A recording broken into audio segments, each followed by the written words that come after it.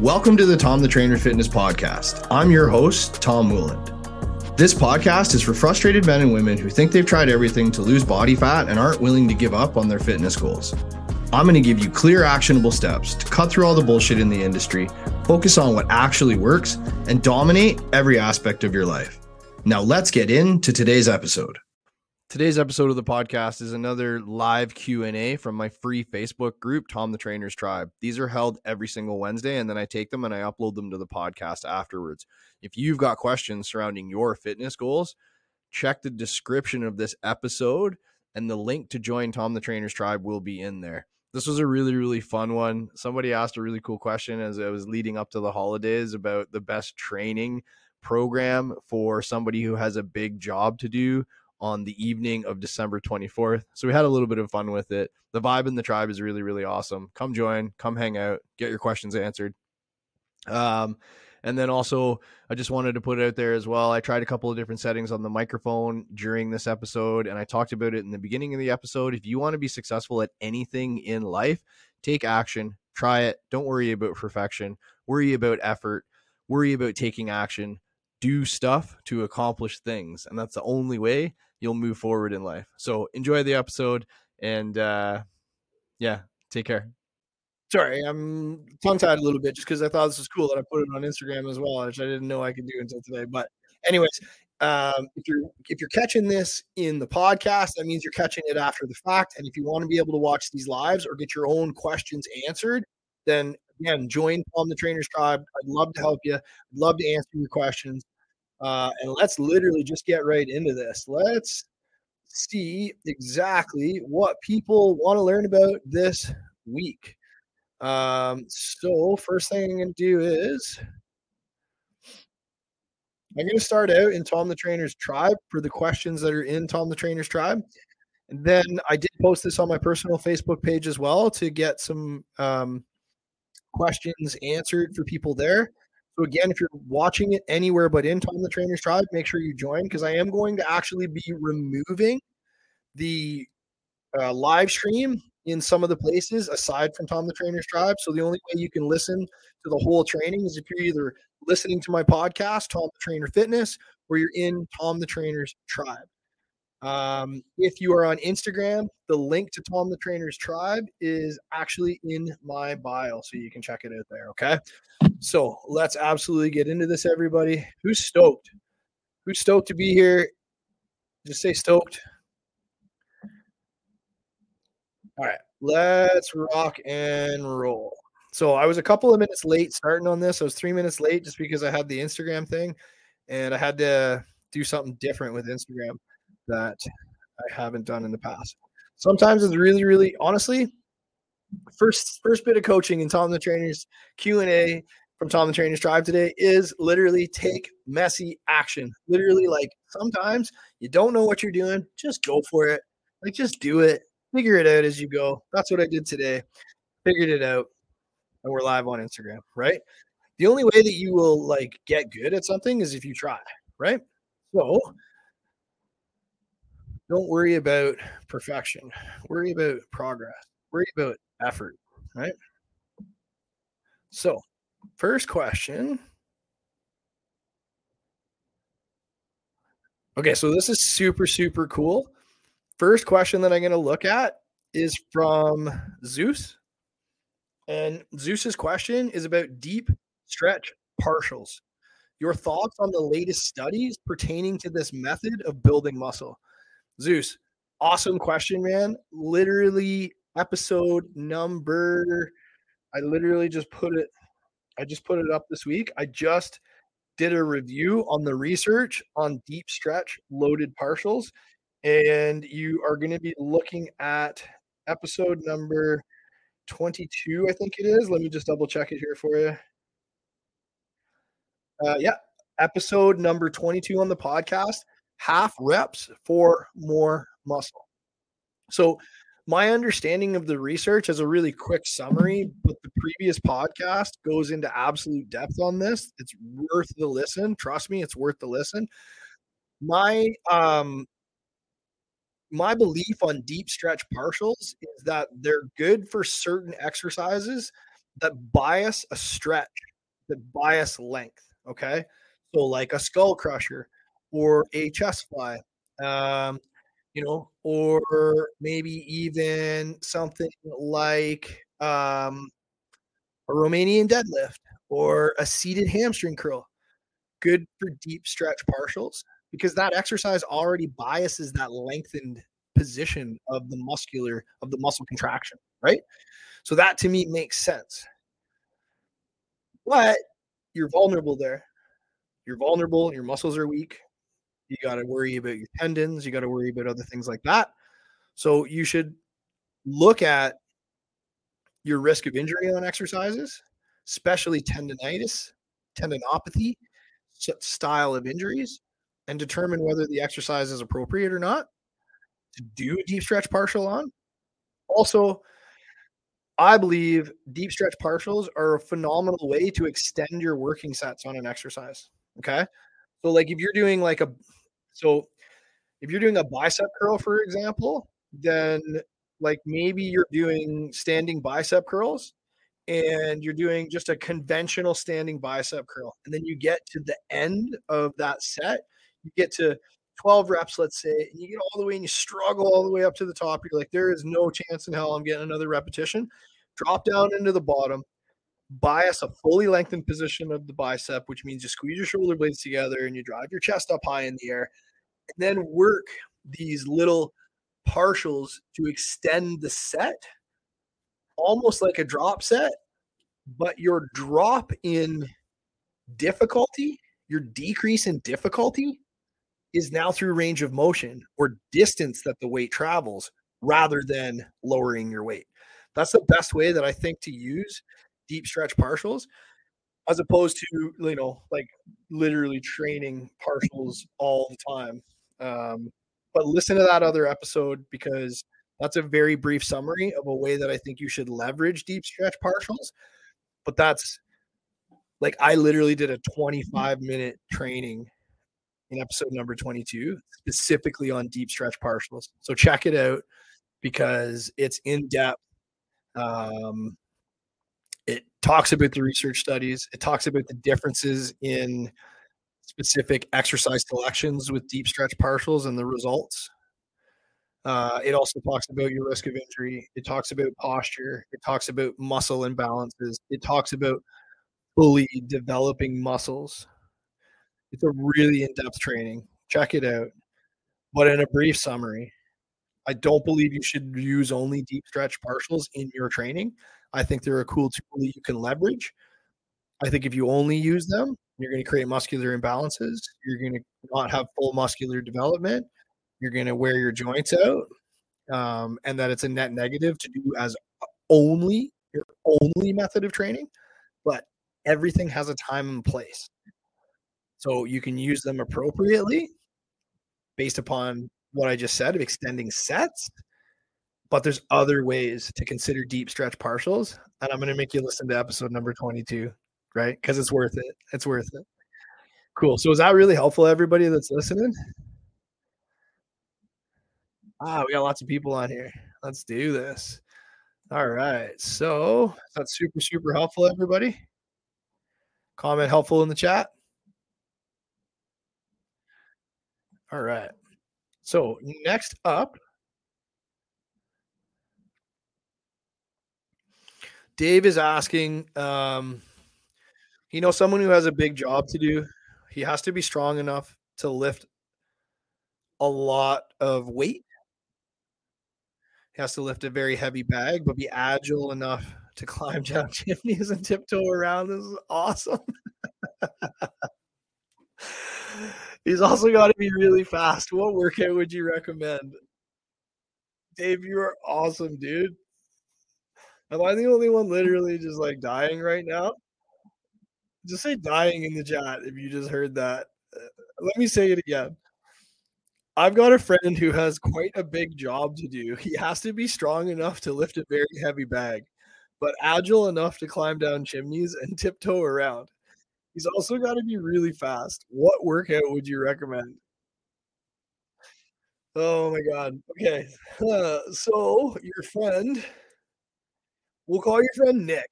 right? It's December 20th. Let's call your friend Nick. I think Nick should probably look at the fast, fat, less frequency method, to be honest with you. Because I mean, like, he's got to fit down the chimney, right? And the fast, fat, less frequency method is going to strip body fat off him. Also, I've got a client, for example, who I've got a couple of clients who play hockey, and they literally have just raved about how great they've become at hockey after running the fast, fat, less frequency method because it uses a lot of like compound functional movements. Okay. Um, and it's just like it's the flagship program. It's the best program around, right? And like honestly too, like if sorry, Nick, if Nick, excuse me, if Nick is anything like me, for example, he's probably become a little bit more relaxed around the holidays. And I have a hunch that Nick digs his treats when he's working. I've heard about this Nick guy. I think he digs his treats while he's working. So it would be a good idea for him to kind of like lose a little bit of body fat before like it's go time. You know what I mean? Before it's show time. So that like, he doesn't do excessive damage on show night, if that makes sense. Also, Jared is mentioning that the fast, fat, less frequency method has helped him a ton in soccer as well. So if you want to be agile, you want to be quick on your feet, you want to be strong, you want to be all the things that Nick needs to be on Nicholas's big night, the fast, fat, less frequency method, all the way, all the way. And I absolutely love that question. Okay. All right. Um, so I'm still dying. I'm sorry. Brian is asking, I just started taking BCAAs and I'm taking them early in the morning. When is the best time to take them? um, and then, to add more clarity, he asked, like, when is the most optimal time to take BCAAs? Is it before or after a workout? Um, I honestly feel bad giving you my honest opinion on BCAAs. I don't think that they're overly useful, to be honest with you. Um, I think that there is some outdated research that shows that they have some use and purpose. However, I do believe that that research is outdated. I personally believe that they provide value.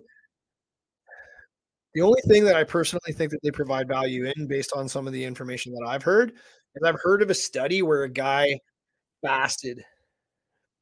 He fasted and he did two different fasts over a period of time. And over the one period of time, uh, he supposedly, because I don't know how things were tested, but he supposedly lost a decent amount of lean tissue on his fast. So his body ate muscle tissue on his fast. And then sometime later, he did another fast and he was using branched chain amino acids throughout the day. And his loss of lean tissue was negligent. Okay. So I personally feel as though BCAAs have value in their use if you're lacking in your nutrition. But if you're lacking in your nutrition, then like honestly, you should look at BCAAs. You should probably look at your nutrition. Okay. So like there's a very popular meme out there, like back when infographics were like a massive thing. My page back in the day blew up on infographics. Is a guy who's he's a swimmer and he's in a pool and he's pouring branched chain amino acids, or he's pouring water, pardon me, over his head, and the meme is like, you know, your buddy who goes to the gym and eats 6 meals of protein per day, using BCAAs. Like he's in a pool of water, pouring water over his head, right? Um, so unfortunately, I don't personally believe in branched chain amino acids at all. I don't recommend them at all. And the only use of which that I think that they could hold some value would be in fasting environments, but I don't recommend fasting either to people, right? Like I use the luxury lifestyle allowance for nutrition, which is where we cycle calories and we have an allotment of calories 6 days per week, which is like a lower allotment of calories than on your seventh day. And on your seventh day, you get that weekly reward, weekly cheat meal. Because I personally believe, and I mean, studies out there show that, like, you know, um, depriving yourself of food and nutrition will slow down your metabolism. So I don't believe in fasting, whereas I think that's the only best way of which I could use branched chain amino acids. Now, having said that, I know that you've purchased them and I know that you have them.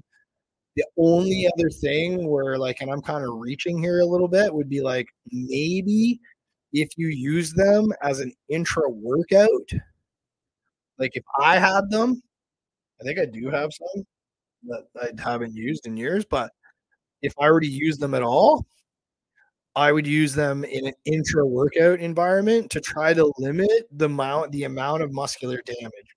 But, um, I personally it's like, how do I put this? It's like, if you're trying to limit muscular damage and trying to recover best from your workouts, there's better solutions than branched chain amino acids. So, like, essential amino acids, bam, those are bang on. Those are great. Why? Because they have all of the amino acids present to build muscle. Branched chain amino acids don't have all of them, okay? They only have some. So, essential amino acids have all of the essential amino acids to build muscle.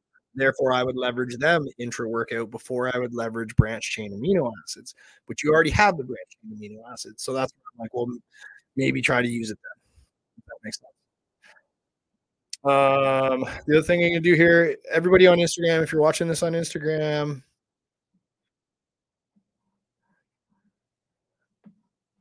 check out Tom the Trainer's Tribe. Check out the link in my bio because the rest of this training is going to be held there. Okay.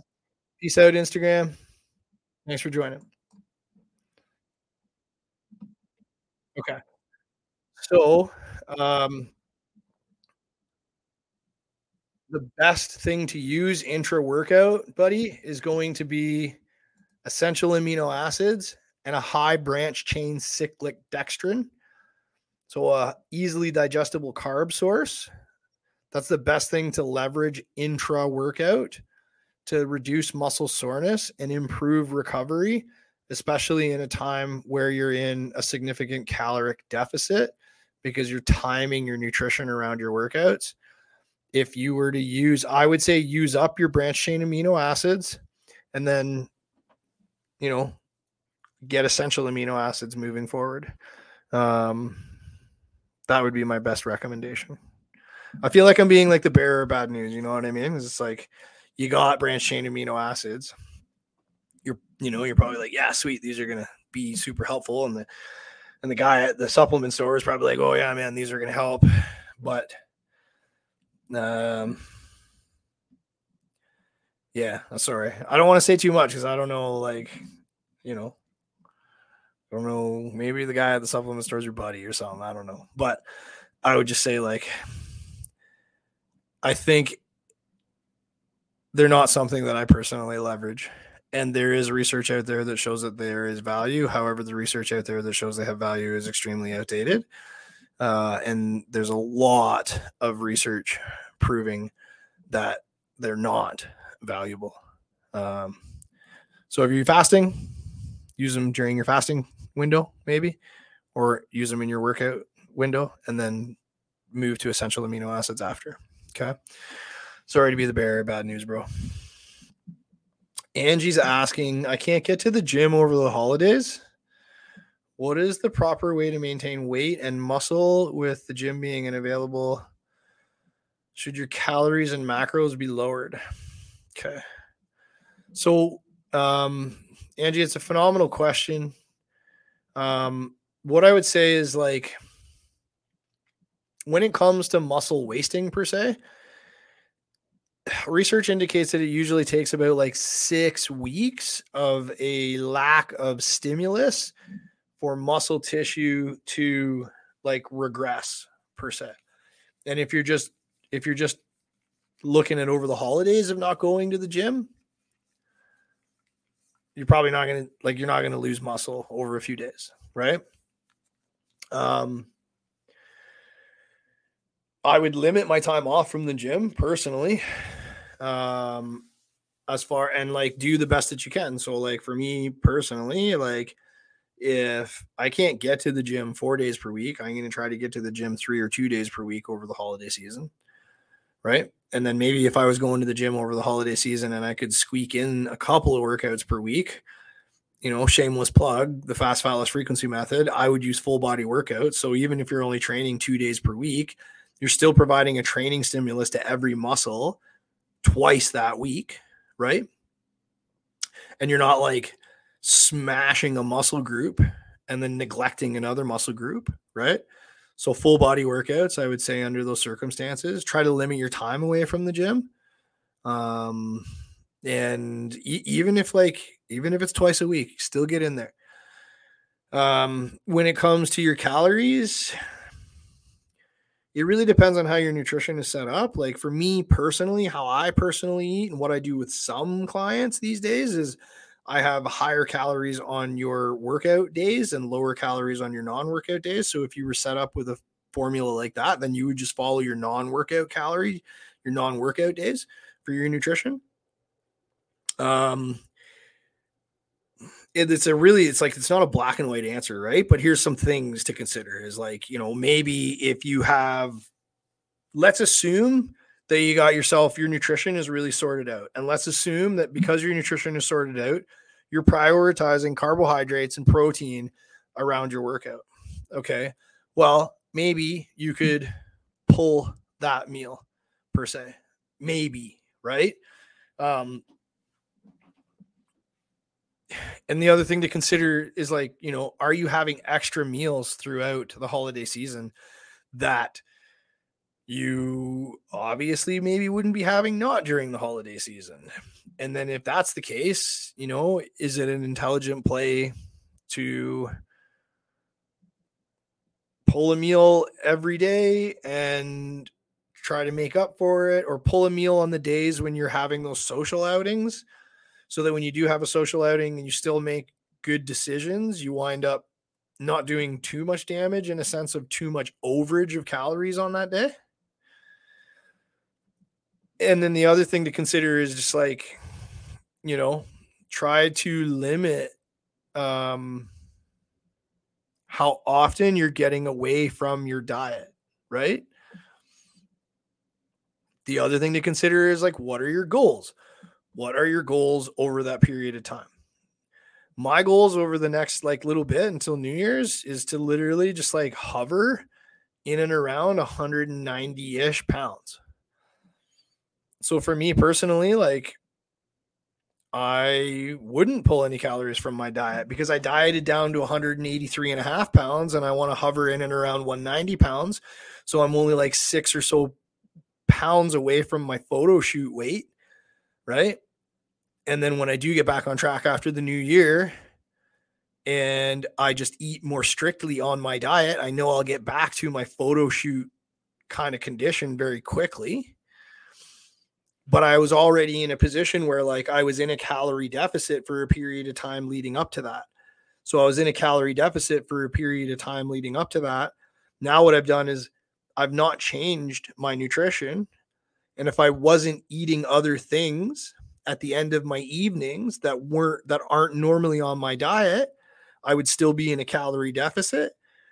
But because I'm eating those things, I'm probably at maintenance now. But that's okay because my goal is maintenance over the next 11 days, right? So it's really, really dependent on what your goal is. It's dependent on where's your diet right now, what was your diet leading up to this time? Were you in a calorie deficit? What's your goal? If you want to continue to lose weight, then I would probably, if you want to continue to lose weight, I would burn the boats and do whatever the hell it took to get to the gym as often as you possibly can and continue down the path you were heading before this season, because your goal is important to you and you want to accomplish it. If your goal changes over this period of time, then your behaviors change a little bit over this period of time, right? Does that make sense? And is that helpful for everybody? Like, it's definitely a question where, like, if I were coaching an individual, like, there would be these back and forth questions. Like, if you and I were on a coaching call, for example, as a one-to-one client, right? I would be asking these questions like, what are your goals? Okay. I would know where your diet was at in advance, right? And I would know how to advise specifically for you as an individual based on your goals, your existing condition and your existing diet, your existing workouts and all those things. So, you know, I don't want to beat, there's a saying, beat the dead horse. I don't want to beat a dead horse, but I will say that again, it comes down to what were you doing before? Were you in a calorie deficit or not? What are your goals over this period of time? Right? And then that dictates all your decisions, especially the goals, right? Every decision that you make in life, in fitness, and everything, every decision that you make should be determined by the goal of which you want from making that decision, right? Does that make sense? It's like, if I want to have I'm going to throw a random thing out there. If I want to have I want to have a really good evening at home with Maddox and Alyssa when I get home. And on my way home, for example, maybe the garbage bins and the recycling are still on the sidewalk.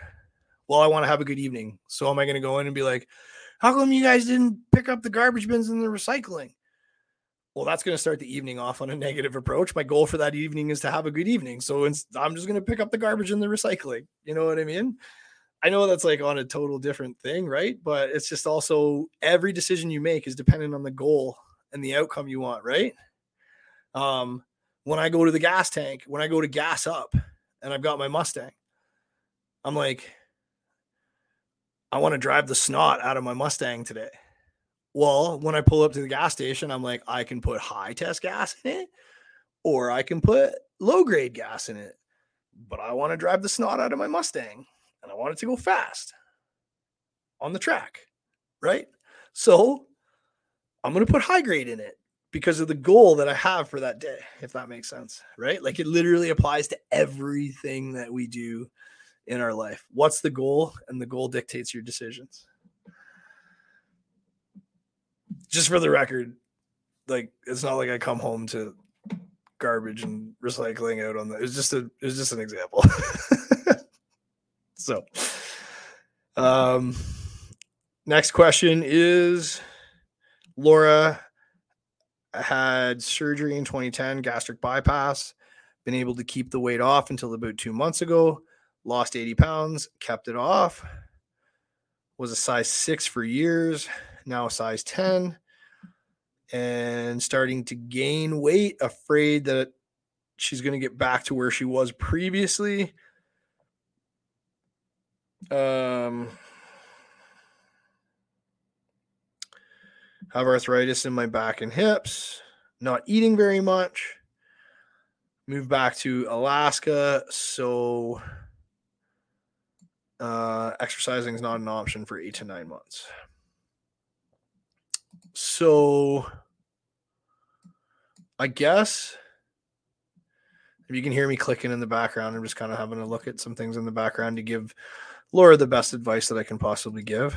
I guess my initial question, I guess, would be, well, why can't we exercise for that 8 or 9 month period? If we can't exercise over that 8 or 9 month period, is it because there's no gyms available? And you're in a remote location, so you don't have the opportunity to get to a gym to do exercise? Because what I would say to that then is like, you can do a lot at home with very minimal equipment. I've got a couple of clients on the Q&A, existing client and previous client who ran Metabolic Muscle Madness, and they can attest that you can literally get fit in a 4-foot square space if you get the right equipment to run an intelligently designed program. So you don't need a lot of space. You don't need access to the gym. Or is it because you feel as though the arthritis in your back and your hips is the issue? Because, sorry to clarify, it says exercising outside is not an option for 8 to 9 months. So I would leverage in at home workouts with a program like Metabolic Muscle Madness that's intelligently designed, where you don't need a lot of space and you don't need a lot of equipment and you can get in shape. And, you know, if you have arthritis in your back and your hips, episode number, it's called How Tom Deals with Injuries. I don't know the episode number off the top of my head, but there is an episode in the podcast, How to Deal with Injuries, episode number 13, How I Deal with Injuries in My Training. And that was literally like that's a replay directly from a presentation I did for my coaching clients. Okay. One of my coaching clients within that presentation actually had some arthritis and some issues in her hips as well. So when it comes to exercising with injuries, there's times where you work through an injury, you work around an injury, or you completely take time off from training. And then you have to determine a lot of the times, if you are going to work through or around the injury, a really powerful play is, you know, what am I capable of and how do I progress my training from there? So maybe because I have arthritis in my hips, for example, I can't get down into the bottom of a squat because I just can't do that. I don't have the mobility for it because of the arthritis. Well, can I do box squats where I sit down on a bench and stand up at a less range of motion than full range of motion squat? Okay, great. That's still an exercise that I can do to help myself get in, or stay in shape. Right. The other thing that I would say, Laura, as well, is like not eating that much. It's hard to say, because like not eating that much could be translated as, you know, not eating a large quantity of food. However, maybe the food that you're choosing is like calorically dense. So maybe, you know, for example, it doesn't feel like you're eating a lot of food, but the calories are high, right? So say, for example, 2 pounds of chicken wings isn't a lot of food to eat over the course of a day, but it's 2,000 calories. Well, if you're a 150-pound female, just 2 pounds of chicken wings, which isn't a lot of food, is enough calories to probably have you gain weight, right? So I suggest eating whole nutritious foods to my clients, foods that are like of high quality with vitamins and minerals so that they feel well. And you can avoid craving when you're eating high quality foods, because I believe that like you are craving things sometimes, even though you're in a caloric surplus. I believe you're craving things sometimes because maybe like you're deficient in vitamin A, or you're deficient in magnesium or zinc or selenium or, you know, iron or whatever it is. So you have these cravings because your body is telling you that it needs something and your nutrition is not giving you what it needs, but all your body is saying like, hey, I need that. And the only way it knows to signal you to improve that deficiency is to eat, because it should be present in your food sources. So that's why I select like high quality, nutritious food selections that are easily digestible, that are high in vitamins and minerals, and give your body everything your body needs to limit hunger. So, for example, 2 pounds of chicken wings is 2,000 calories. I'm eating around 2,000 calories per day right now, and I eat that over 6 meals, right? So not eating all that much, is it that you're not eating all that many calories or not eating all that much as a volume of food as a whole? Does that make sense so far, everybody? So I think like the best thing to do to keep the weight off is to look at your calorie intake rather than volume of food. And you may already be doing that, but keep in mind, this is a Q&A where I'm just reading a question and don't have all the context that I would have if I were like coaching an individual. Look at your caloric intake and try to keep your calories lower, right? I don't know how much you weigh, but an easy way to assign your calories would be your body weight times 10. That would allow for you to have a cheat meal on weekends. That's what I do with the luxury lifestyle allowance with clients, body weight times 10, and that allows for a weekly cheat meal as well. There's some nuances with that too. Like it depends on like how much body fat do you have? Are you male or female? Are you all these examples? But that's a good standard that you can look at. So find ways to exercise indoors regularly and often. Solutions for that is like a good program that doesn't take a lot of equipment, like Metabolic Muscle Madness. Doesn't take a lot of space. I developed that program at the height of the pandemic when people were working out at home and they didn't have much space. So I developed a program that would allow for that barrier. And then when it comes to your arthritis in your back and your hips, it's like, what are you capable of doing? Focus on doing those things and then try to improve your capability over time on those things. Is that really helpful, everybody? And just to give some like extra context, that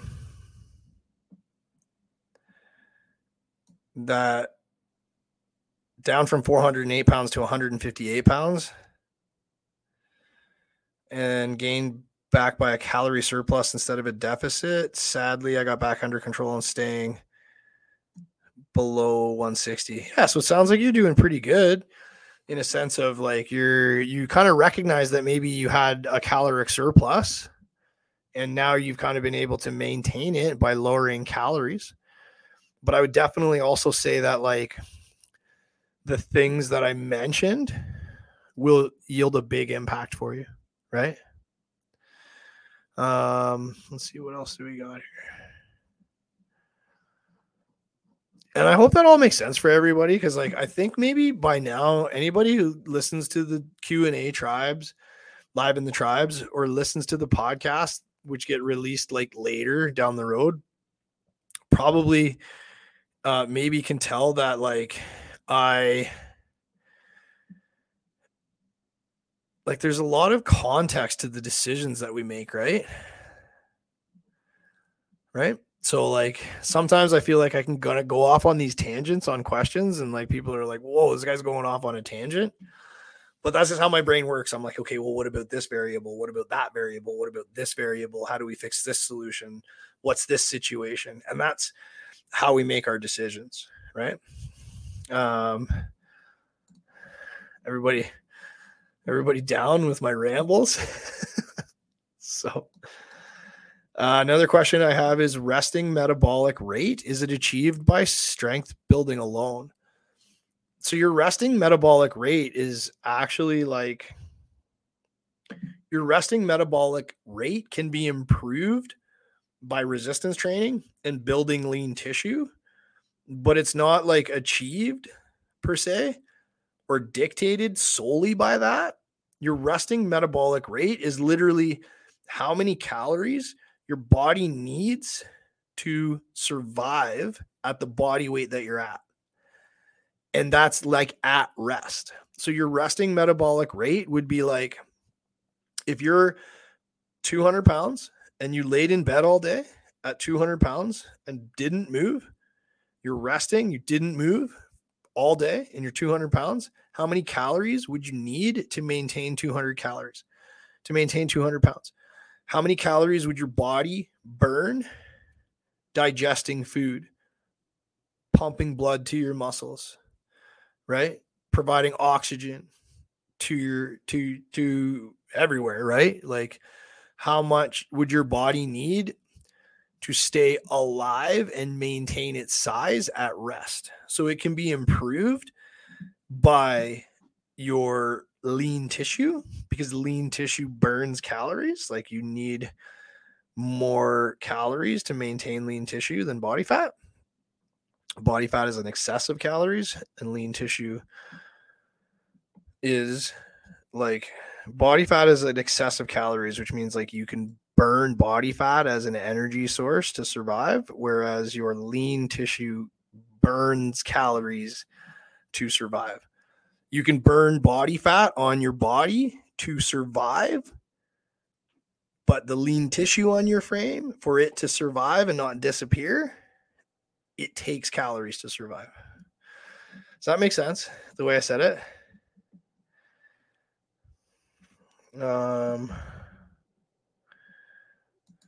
And then Sean is just asking, I work out at home and I use Velcro weights on my arms and legs. These weights are 10 pounds each. Should I increase the weight? It really depends, Shauna. It really depends. Like, you want to look to progress over time with whatever you're doing. And there's ways to progress in your training that are different than just weight alone, right? So you can do reps, you can do rest intervals, you can do number of workouts per week, you can do how long you're working out for. You can increase range of motion on an exercise. So like, for example, if you had 10 pounds and you did a lunge with 10 pounds, then you did a front foot elevated lunge where you have your front foot on a stepper or something, that would increase the range of motion with that same 10 pounds in your hand. But maybe you did a front foot elevated step with a back leg elevated Bulgarian split squat to really increase the range of motion. Like, those are ways that you can progress your training without looking at just weight alone, right? So it just depends. Yeah, it just really flat out depends on your goal and what you're doing, and are you aiming for progression? I know that's probably not a direct answer. If you feel like you've looked at other methods to progress your training and you've run out of ways to progress your training through the other methods that are not increasing weight, and you feel like you're stuck at a plateau and you're not making progress, then the next play would be to increase weight. Like another play would be to increase weight. I don't want to say the next play. I don't want to like present this in a way where like, don't decrease weight until you've exhausted all your other avenues for progression. I'm presenting it this way because it's like, it sounds like the situation that you're in, you're just working with very limited supplies. So you need to look at exhausting progression methods before increasing weight as an option. But say like if you were in a gym, then obviously you would look at progressing your workouts different than you would have more options to progress your workout different than like if you had options to progress your workouts just with 10-pound Velcro weights, right? So I'm doing all kinds of like shameless plugs here, but if how to write a program like a world-class coach, I think is what it's called. Episode number 11. How to build a program like an award-winning coach tells you ways of which that you can progress your training, all the different ways you can progress your training, weight included as an option, right? 30-minute, honestly, that is a wicked training. Check it out. Episode number 11 of the Tom the Trainer Fitness Podcast. Okay. I'm just like shameless plugging the podcast like over and over again today. But it's cool because like the questions that are being asked, I'm like, oh, I've covered that topic. I've covered this topic. I've covered that topic, which tells me the topics in the podcast are useful, right? I just want to see if there's any other questions anywhere else. Oh, there was one in my story. Let me go to it. There was a question, and I got to look at it on my phone. The question in my story was, bear with me, everybody.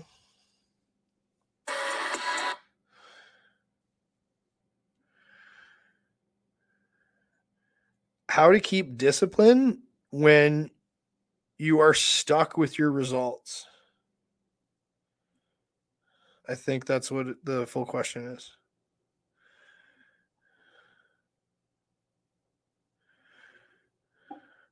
How to keep discipline when you are stuck with your results, but have higher expectations for yourself. And it looks like it's running out, but I think it says higher expectations of yourself and from others. So how do you keep discipline when you feel like you're stuck or at a plateau, but you're not satisfied with where you're at? You have higher expectation of yourself, and you also know that others have higher expectations of you as well. Okay, so I'm going to get into mindset on this a little bit to start briefly.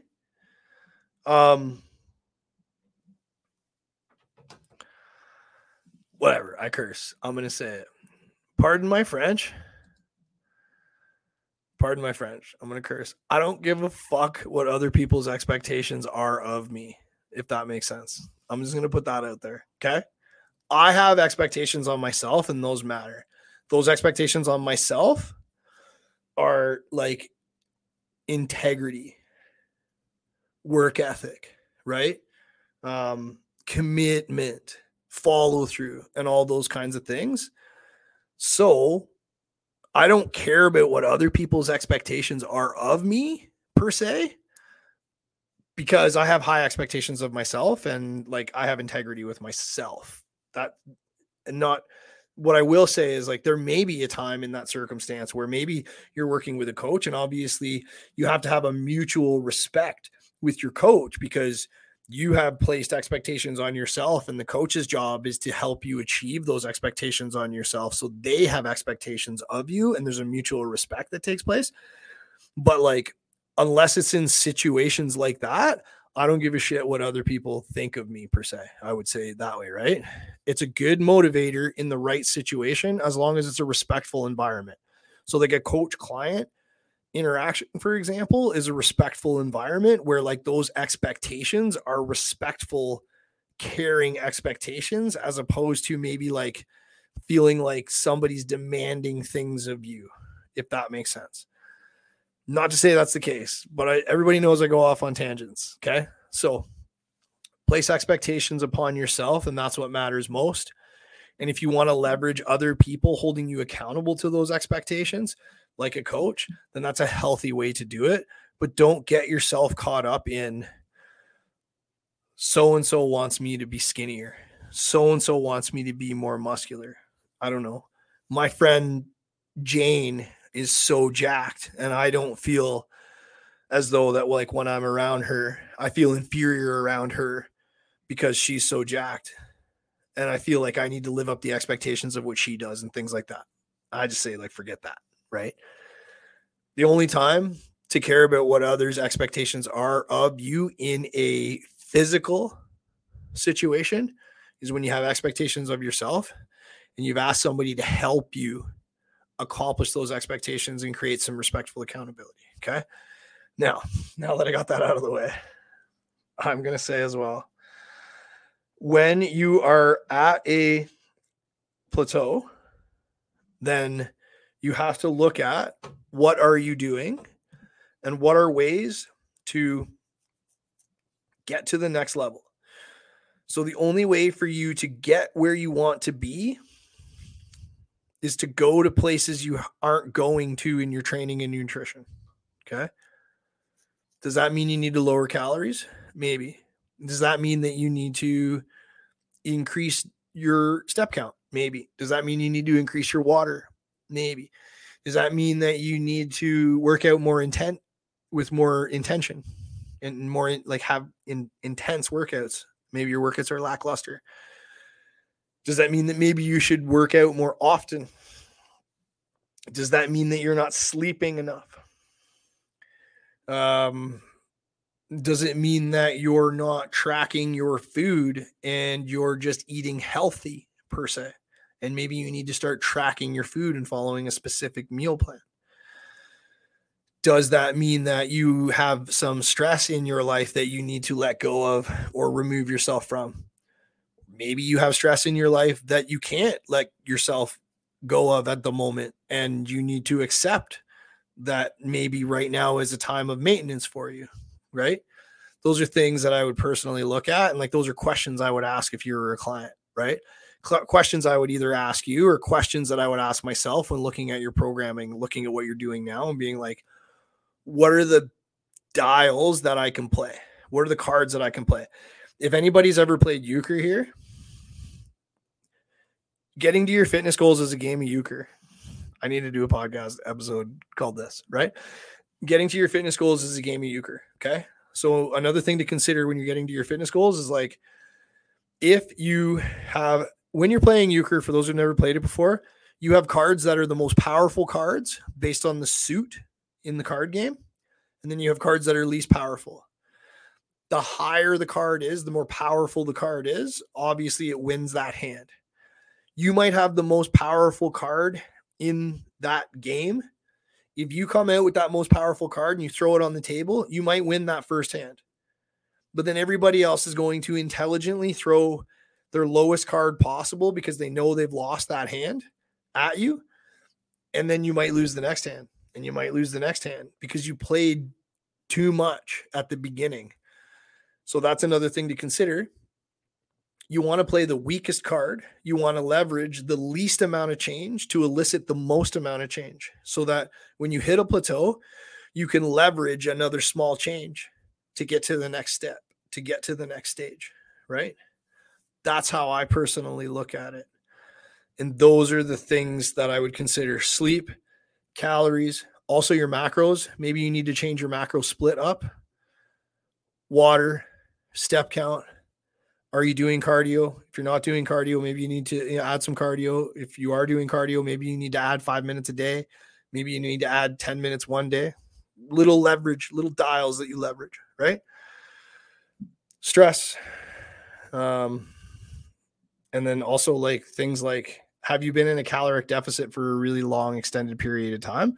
And you need to have yourself at maintenance for a little bit. Hence, the luxury lifestyle allowance has people at maintenance 1 day per week, as opposed to being in a caloric deficit like for extenuated periods of time, because your metabolism will slow down. So that's stuff that I would look at. And to put it there too, like, just because I was like, I don't give a F about like what other people think or their expectations are of me, I don't want that to come off as though like anything other than like just always value yourself, and don't let the weight of expectations of others make you feel like you're not succeeding, if that makes sense. Okay. You can let the weight of your own expectations make you feel like you're not exceeding, because that's healthy drive. But I just wanted to put that out there. That's how I look at things anyways. I don't want you to feel as though I'm like calling you out or anything like that. It's just like, place expectations of on yourself, right? And forget about the expectations of others, especially if they're unreasonable. All right, that's it, everybody. Everybody find this useful. If you found this useful, comment useful. If you're listening to this on the podcast after the fact, please leave me a 5-star review. That would totally help a lot. Share this to your story. Let's get all the information out that we give out in the Q&As. Thanks to everybody for all the questions that you asked in the Q&As. I love doing these. I love providing you with value and help, even though sometimes I go off on tangents. It's kind of weird because I'm like talking to myself, right? So I can go off on tangents. Obviously, when I'm coaching clients, it's a more back and forth kind of thing, right? Okay, everybody have the best day ever. Have the best holidays ever. Yeah, and get after it, okay? Take care. Thanks so much for listening. If you found today's episode valuable, please give me a 5-star review and share it on your social media so I can have an even bigger impact. And if you want more information on how I can help you lose 15 to 52 pounds of body fat in 12 weeks, send me a message that says coaching to my Instagram @TomTheTrainerFitness.